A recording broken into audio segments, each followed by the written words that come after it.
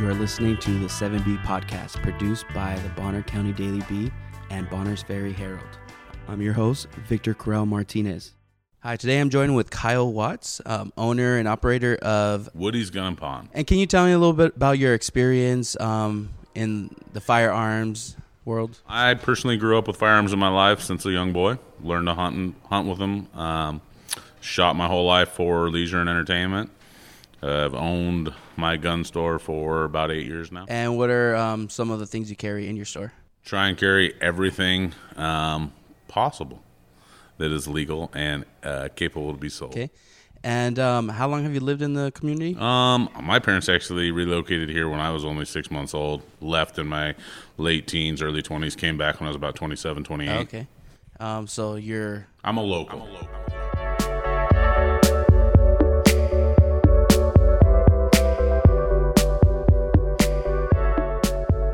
So today we're going to talk about some of the issues going on with ammunition and firearms, and there seems to be a shortage. Just off of some of the information provided by the federal government, there's been 2 million guns sold. 2 million guns sold in January 2021.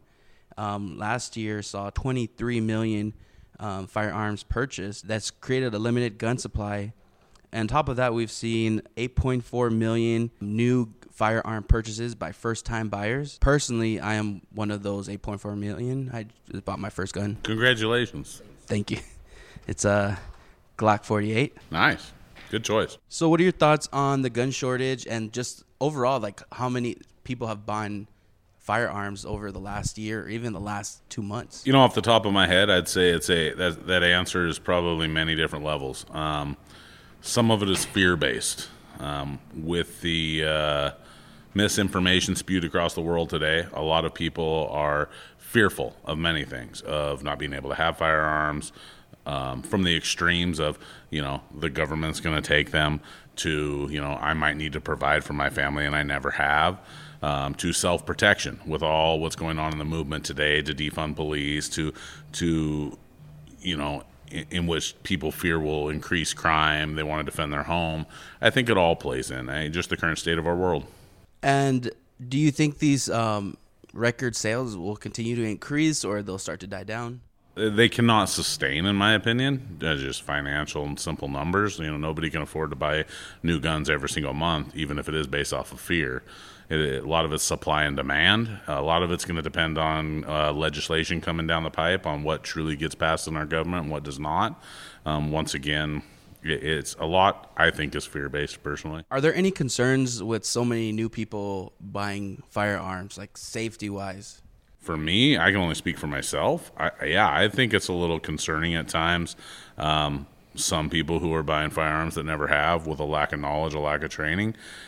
But in the same token, if they do their due diligence, there are many avenues to get that training, to get that practice. It's just going to depend on the individual to seek that out. I often refer customers when they come in and I can tell they're brand new. I actually refer them to other stores south of us in Kootenai County that allow you to shoot the firearms in a training setting before you buy one. I'll refer them down there and say, hey, go try a bunch of different ones out and then come back here and we'll talk. Does the state of Idaho do enough for educating new firearm owners? I guess that's a matter of opinion. They offer hunter safety courses.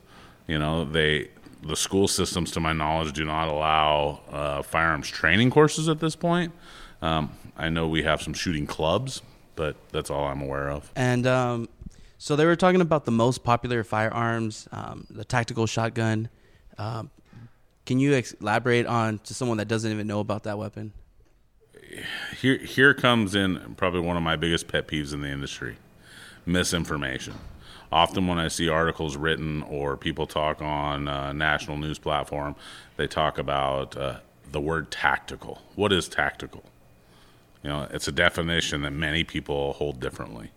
I'm imagining with what you're reading there that you've researched, anything that would look to be tactical would be, a black-colored firearm with maybe a pistol grip or some lights on it, or lasers, or tactical rails which hold a light or a laser or a grip. Tactical to me in the commercial setting is an appearance thing, not as much as it is as a use. So another popular weapon of choice is the AK-47 style rifles. Has that always been a popular weapon? And I think so. I mean, I think it's been around forever. It's iconic. The confusion, again, for people who don't know firearms, that didn't grow up maybe in an area where firearms were regularly around and handled and taught, is, when people hear AK-47, they think military. They think war. They think fully automatic weapons. They think mass casualty. An AK-47 is no different than a bolt-action 7.62 by 39, which is a deer hunting caliber. It shoots one round at a time by the pull of your finger. It is, so for me, it has been around forever and it's been popular forever. Is it a pretty effective gun to go hunting with? Not in my opinion. I don't find them very accurate at all. So what would be the appeal? They're fun. Once again, the look. It to me, it's a hobby. People enjoy shooting.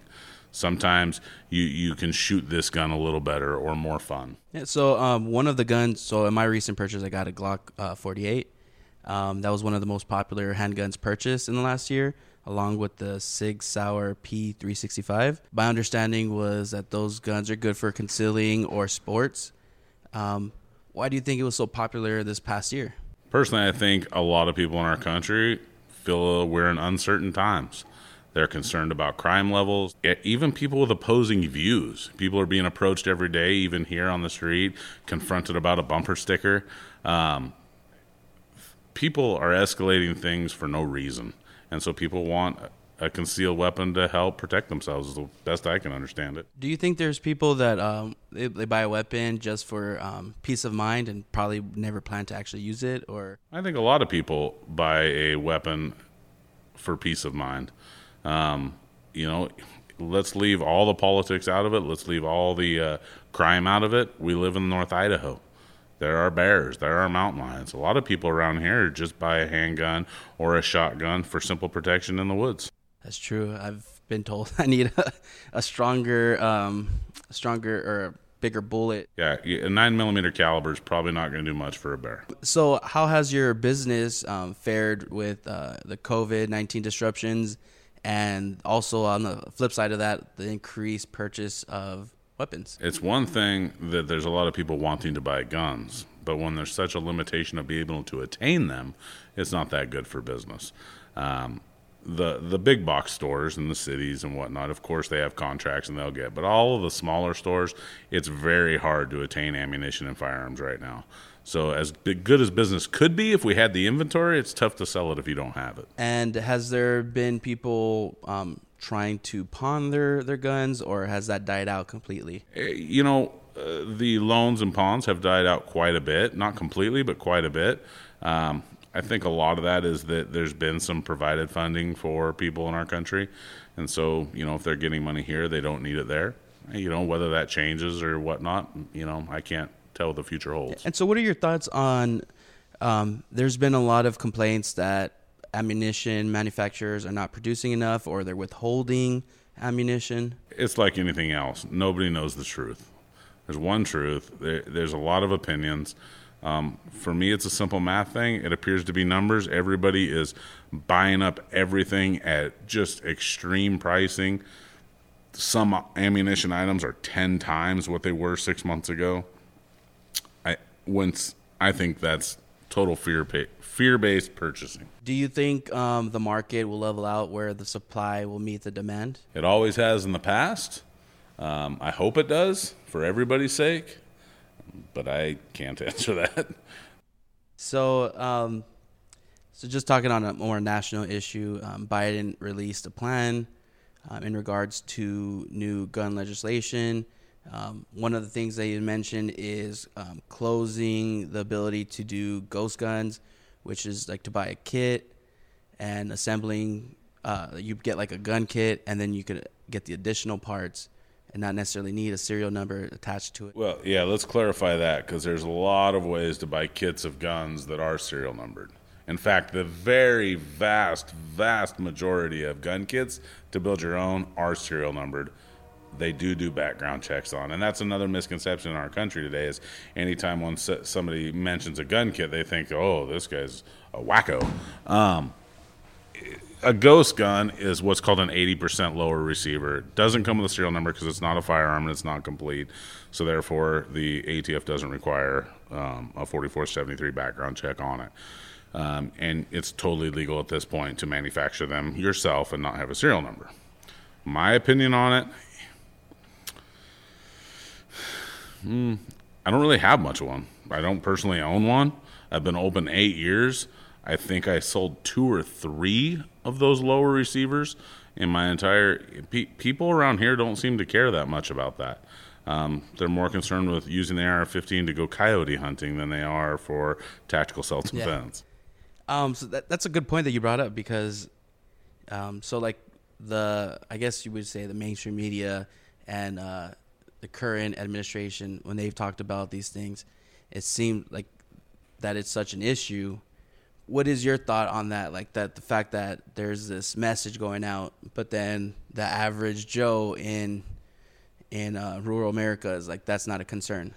It blows my mind, actually. So if you take a stereotype, let's say, and you were to say, oh, the far right this or the far left that, people would stereotype that the far left was more educated, correct? They would say, oh, they're the college kids, they're this, they're indoctrinated. These are all stereotypes, not my opinions. But what I will say is when I sit back and watch any gun legislation that I've personally read come through over my entire adult life, it's embarrassing because it's obviously written by people who don't know guns, don't understand guns, and it's agenda driven. It's that I feel as though these legislations are written for people who don't even understand the situation. They're written for votes. How would that affect, hypothetically, if ghost guns were outright banned or there were increased restrictions, which the current administration wants to do? How would that affect your business? On ghost guns? Ghost guns, red flag laws. The reality is this. Common sense gun owners, they're not anti-gun control of sorts. They're anti-lack of freedom. My personal opinion is, it's a slippery slope. You have to be careful on what you just get alongside and be okay with and what you don't.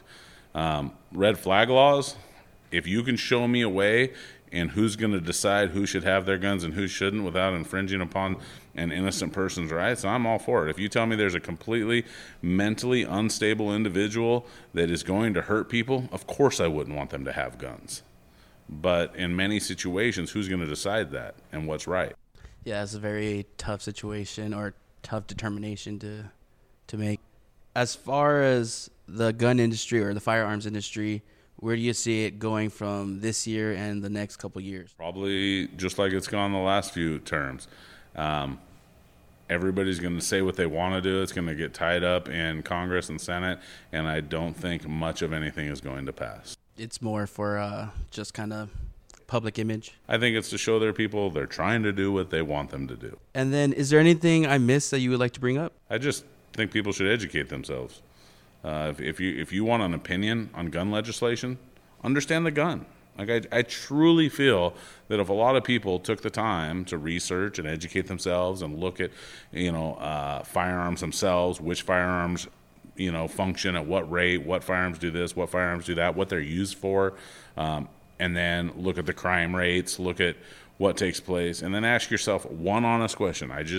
I've always wondered this. How is taking the guns out of law-abiding citizens going to stop a criminal from having guns? And so Idaho state legislature recently is pushing a new bill which would allow certain qualified individuals, so like coaches, teachers, administrators, and allow them to potentially carry a firearm on themselves. And the hope is to, if there were ever an actual God forbid that there were ever an actual shooting at the high school or any of the schools here, they would be able to respond with their firearm.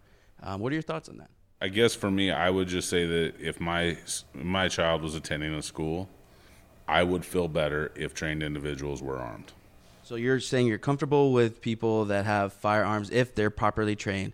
So if, let's say hypothetically, a principal was trained and carried a firearm with them, you'd be okay and comfortable with them being around your children? Yeah, I mean, what would the difference be in a principal who has training carrying a firearm than a law enforcement officer with a 9-week academy or a 13-week academy carrying in a school? What's the difference?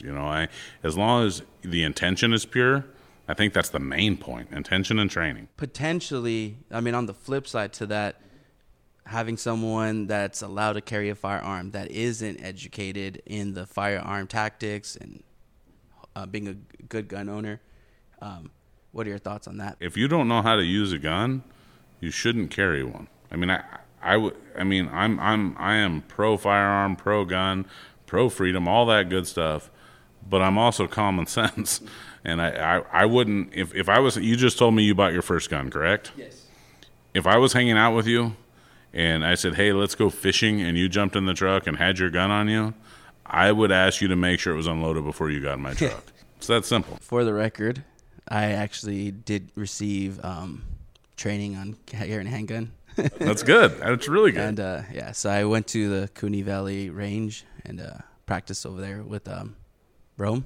Yep, which I just said. There are many avenues. Rome is a good one locally. There are plenty of avenues in which to get the training you want, to learn.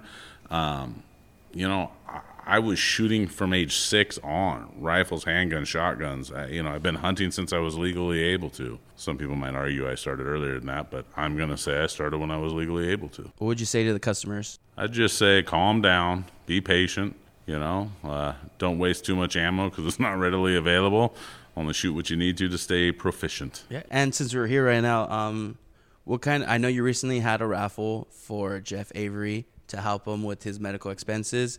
Can you elaborate on that and then tell me any other projects you have going on? In our town, when you grow up here, when you're from here, you try and take care of everyone. And so if somebody is having struggles or needs, the community has always tried to meet that. And so I'm just a very tiny piece of that. I try and help where I can. So Jeff was diagnosed with cancer. Medical bills come with that, travel expenses, time out of work. So a handful of us in the community got together, donated different parts of the giveaway. We sold raffle tickets and, raised some money to help that family out. We try and do that as often as need if we can. Obviously, I can't probably donate a ton of stuff every single time someone gets sick, but when we can, we do. Can you tell me some of the things that were donated, and if you're willing to say like how much money was actually raised? The dollar amount we've been asked not to disclose just because, private finances, I would guess. But it was significant. Was it above, did you guys have a goal and did you reach that goal? Or my goal was just $5,000 and we exceeded that goal. We donated an AR-15, 223. Just a local citizen that came in to buy raffle tickets. He, Chris Cameron, he said, let me buy this scope over here and put on that gun, and maybe it'll sell more tickets for Jeff. And then Uber Leaving over here, they donated some great outdoor products. I'm trying to not forget anybody here. Another local citizen came in and donated some extra ammo. We donated a few hundred rounds. It just kept adding.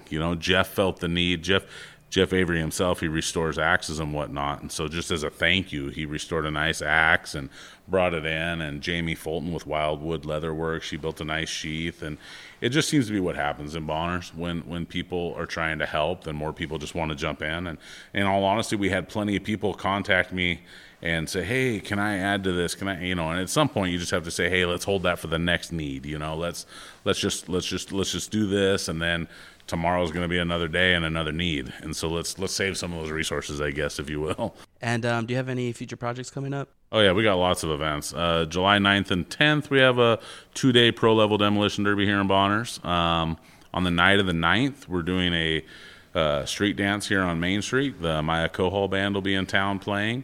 That's free to people to come down and enjoy all evening after the demolition derby. Then again in September 11th, we're having another demolition derby down at the fairgrounds. I also know John Becker is putting on our local motocross and fireworks display on the 4th of July weekend. So we got quite a few things happening.